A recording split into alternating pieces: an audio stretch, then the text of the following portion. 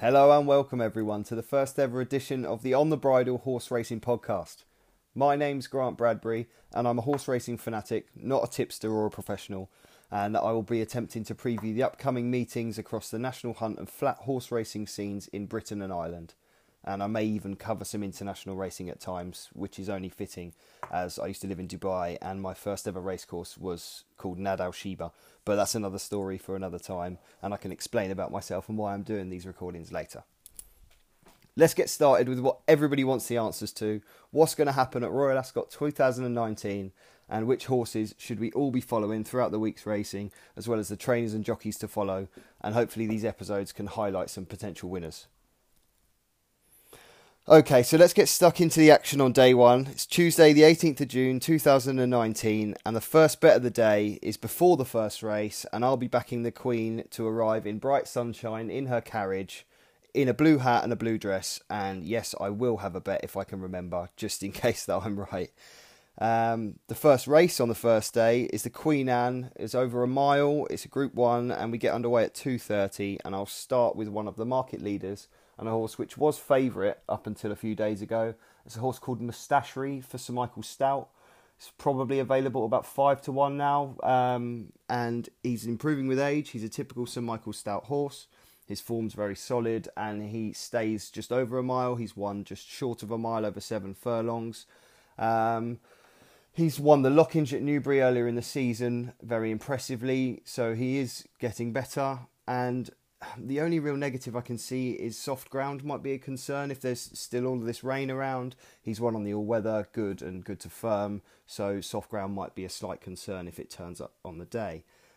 Second horse I'm going to look at in the race is a horse called Lawrence. She's a brilliant filly for Carl Burke and owner John Dance. She's had regular forays over to France last season after the 1,000 Guineas second at Newmarket, and she won 2 Group 1s over there. She returned with a good return in the Lockinge behind Mustachery, has form over further than a mile. Although she's won on a firm surface, I just slightly wonder if she's better on a softer surface. She just gallops her rivals into the ground sometimes, and that might be her optimum conditions. She's also entered in the Pretty Polly, I think. I haven't double-checked that recently. Over in Ireland at the end of June, a week after Ascot. So I'm not sure if she'll go to that instead if the ground is firm.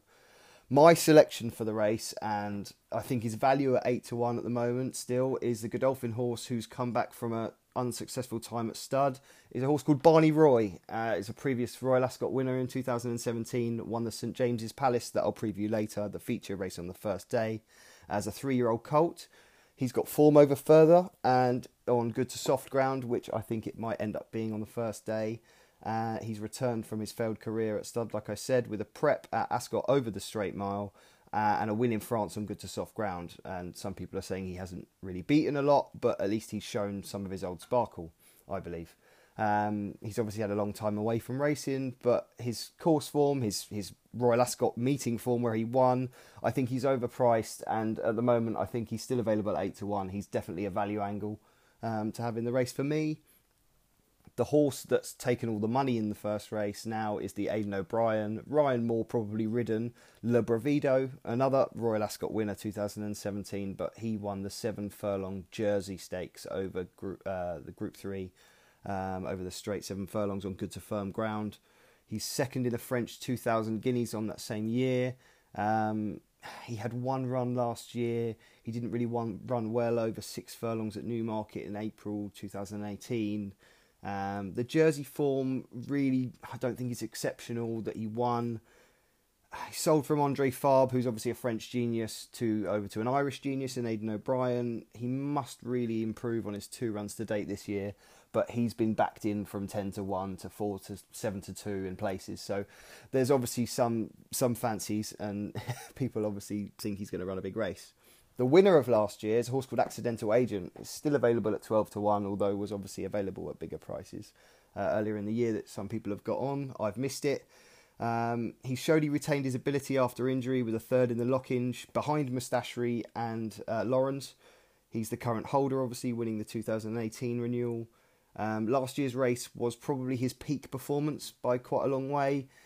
It's possible he might bounce after his layoff. but he's clearly got a strong each-way chance, and I think for Eve Johnson-Horton, he should go really well. I can see him definitely running into a place. Other horses at bigger prices that I might look at, and obviously I'm previewing this race a lot more than the others because I think there's only 3 that I can really preview at this moment for the first day. So outsiders, Lord Glitters at 16-1.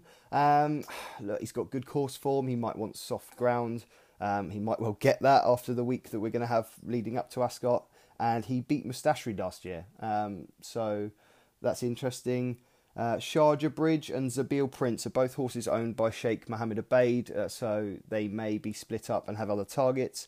Sharjah Bridge is a high-level handicapper, and actually looking at the betting now, he's 25-1, gone out from 16, so I think he might be the one that changes and goes for a different race. He's a high-level handicapper. He tried the Lockinge against Mustachery. He's got form on the Ascot Straight course. I don't think he's quite Group 1 class, though. The interesting one is Hazapur, who's come in from 20-1 into 16s, 14s in a place. Dermot Weld, Irish trainer, very shrewd. 5th in the 2018 Derby, this horse. So very good. Won a very good Irish trial for the Derby. And an easy win over a mile last time. He's been kept in training, which is a big positive. The owners are quite a big operation. For those of you that don't know, and yeah, I think he could be quite interesting. Romanised, another Irish horse, he's available at bigger prices. If the ground was good to firm, I might fancy him. He won the Irish 2000 Guineas in 2018. He was 4th in the Lockinge. He's got to be respected, but I think unless it's good to firm, he might fall a bit short. So really, if I was going to obviously take you through my picks, you can obviously see Barney Roy is my overall pick. I think value at 8-1. Accidental Agent, last year's winner, 2nd or 3rd maybe. And Hazapur, I think, is very decent value odds. I know he's fluctuating. He's between 16s and 12s in places. I'm just having a look now. So he could be very interesting. And if you get on now, he might well be the gamble on the day. So that's definitely where I would go with that one. And now moving swiftly on to the second race of the meeting, it's the Coventry Stakes over 6 furlongs for 2-year-olds. Now, this is, as I've just mentioned earlier, it's not sure who will eventually line up in the race at the moment. The trainers can have second thoughts, or a horse might just not seem right to run on a big occasion such as Royal Ascot, and it can often do more harm than good. So you might see trainers opting for easier targets for some of the horses so early on in their careers. Last year we had a standout favourite, I thought, and one that I believed had clear potential to be something extraordinary in Calix, who duly delivered last year at 2-1. But this year, although there are a number of intriguing runners, I can't really pinpoint a clear betting angle at this stage. Apart from, there's 2 horses at the top of the market that I quite like. Threat for Richard Hannon has been backed from 9-1 into 6s now, and Arizona is the other one for Aidan O'Brien. Now, he's very interesting. He's won by quite a distance. He seems to have been backed, and this might be his target. So I might wait until closer to the time to nail my colours to the mast, but those 2 are definitely ones that I'm very interested in keeping an eye on. Third race on the Tuesday is the Blink and You'll Miss It Stakes, otherwise known as the King's Stand. The 5 furlongs, Group 1 sprint. This will definitely be over in less than a minute unless something really extraordinary happens. This race really is a bit of blue on blue in my eyes. So you've got Batash, the blue and white of Sheikh Hamdan, Jim Crowley, Charlie Hills, versus the all blue of Godolphin, which is Blue Point, Charlie Appleby. And I'll start by discussing the reigning champ, which is Blue Point. Now, these 2 both finished 1st and 2nd. Blue Point is supremely talented over both 5 and 6 furlongs. He's a highly regarded 5-year-old by his trainer, and he's going up against the precocious Batash, who won at Haydock on his last start really impressively. He can be a tad fractious pre-race, and it's always best to wait until the day, I find, to see how he behaves before putting your money down. He's a real specialist 5 furlong sprinter, though, with some surreal speed, and he can really, really win easily if he's on a going day. I think it's really between him and Blue Point. I think they are miles clear on their top form. I think if the ground goes soft, there might be a few others that come into the occasion if they don't into the equation if they don't handle it. Mabs Cross maybe. She's very, very solid. She had the fitness edge over Batash last time at Haydock. She was beaten around 3 lengths.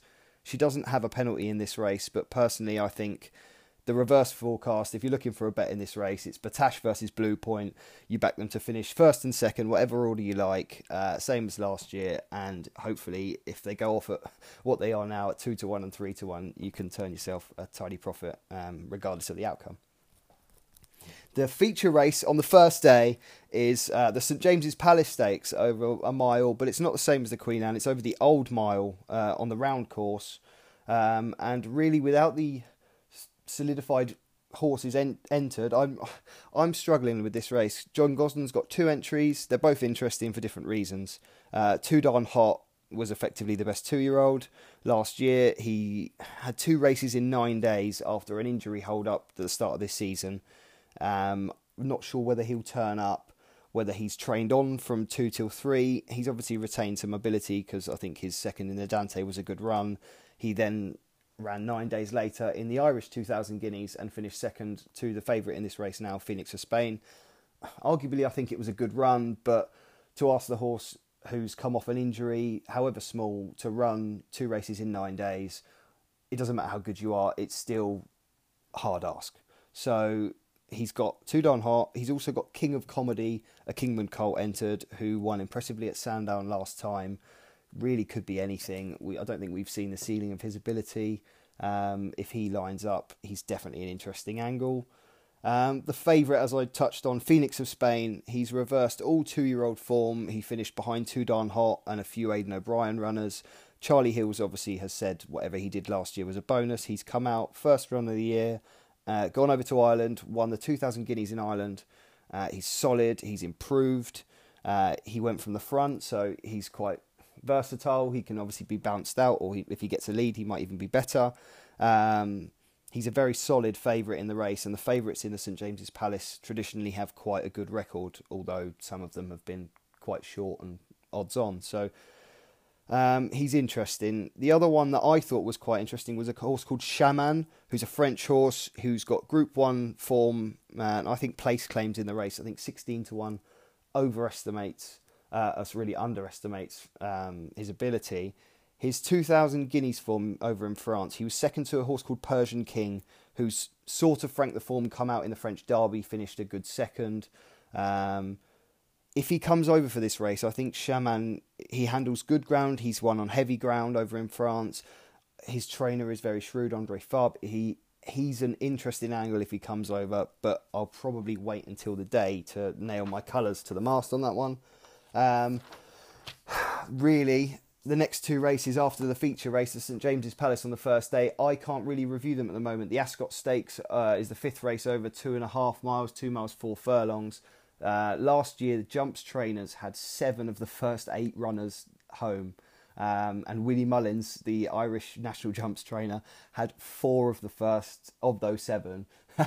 Which is quite extraordinary. So it's safe to say that I will definitely be following a Jumps horse or 2 in the 5th race of the day on the first day. I'll wait to see the lineup before committing. The last race on the day is the Wolverton listed handicap. It's over 1 mile and 2 furlongs. It's not a normal handicap race. This race usually has some young, improving horses. They're maybe just shy of the top level. Again, another race I'll likely have more of an opinion on closer to the day because of the nature of the race. However, it might be worth noting that John Gosden had the 1st and 3rd last year. Richard Hannon and Sir Michael Stout are the trainers that seem to target this race more often than others. So anything they run will definitely be worth some serious consideration. The possibility that a horse is running a classic maybe, or a classic trial for either the Guineas, or maybe once further, or a Derby trial maybe, and dropping back a couple of furlongs on a nice enough handicap mark. So yeah, very interesting to see what horses line up in that handicap race on the first day. Right, so we've got the races analysed. Hopefully, if any of you think that you've got a chance of beating any of my selections that I'll put up, please let me know, and let me know why. I'll be grateful to anyone that saves me losing any money, of course.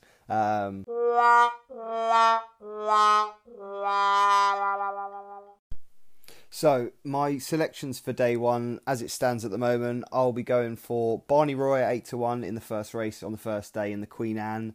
I think he's solid at 8-1, and I'll be having a nice bet on him to hopefully get my festival at Royal Ascot off to a good start. The reverse forecast in the 5 furlong King's Stand, Batash versus Blue Point. I'm not joking. I think these two will finish first and second in any order. I definitely see it that way, and I'll be backing it accordingly. And then really the St James's Palace Stakes. My bet at the moment, if he comes over, would definitely have to be Shaman each way at 16s. I think he's definitely overpriced. I think that would be a value bet. His French form is very decent. The fact that he handles different types of ground is a plus, considering the weather forecast we've had the week leading up to Ascot. And those three in the main 3 races on the first day would probably be my selections at the moment. Obviously, as some of you might know, I'll put them up on the day with the other 3 races once I've got all my selections ready on the actual day of Ascot. Okay, so before I sign off for the first time, and especially just after having advised my initial selections for day 1 to all of you, I feel I should explain why I'm doing this podcast. Now, mainly it's because I just can't ever get enough of talking and discussing anything to do with horse racing, so I'm sort of hoping these short episodes will generate some questions or discussion, even some ridicule towards me if a selection runs badly, so I can at least try then to answer them back. But it's also because I've had occasions when I'm at the race course and maybe casual race goers might listen to what I'm saying or ask something and say, oh, you sound like you know what you're on about, or something like that, and I quite enjoy being able to help or advise if I can, or I just hope that my podcast can as much reach the racing audience and others already in the industry and sport. I'm hoping that it's relaxed and informative enough to grab a few casual racing fans as well. So I'll finish this first episode with my main, first and only rule when you're thinking of having a bet. Don't ignore your hunch or listen to what somebody like myself says if you disagree or you have a gut feeling. Simple but easy to forget. It does include me. Don't listen to me if you fancy something else. But I hope I can help along the way.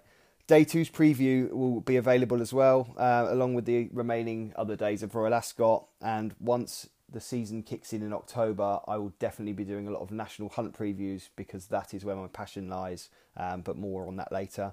Thank you for listening to the first recording of the On the Bridle podcast, hosted by myself, Grant Bradbury. Take care, everyone, and thanks for listening.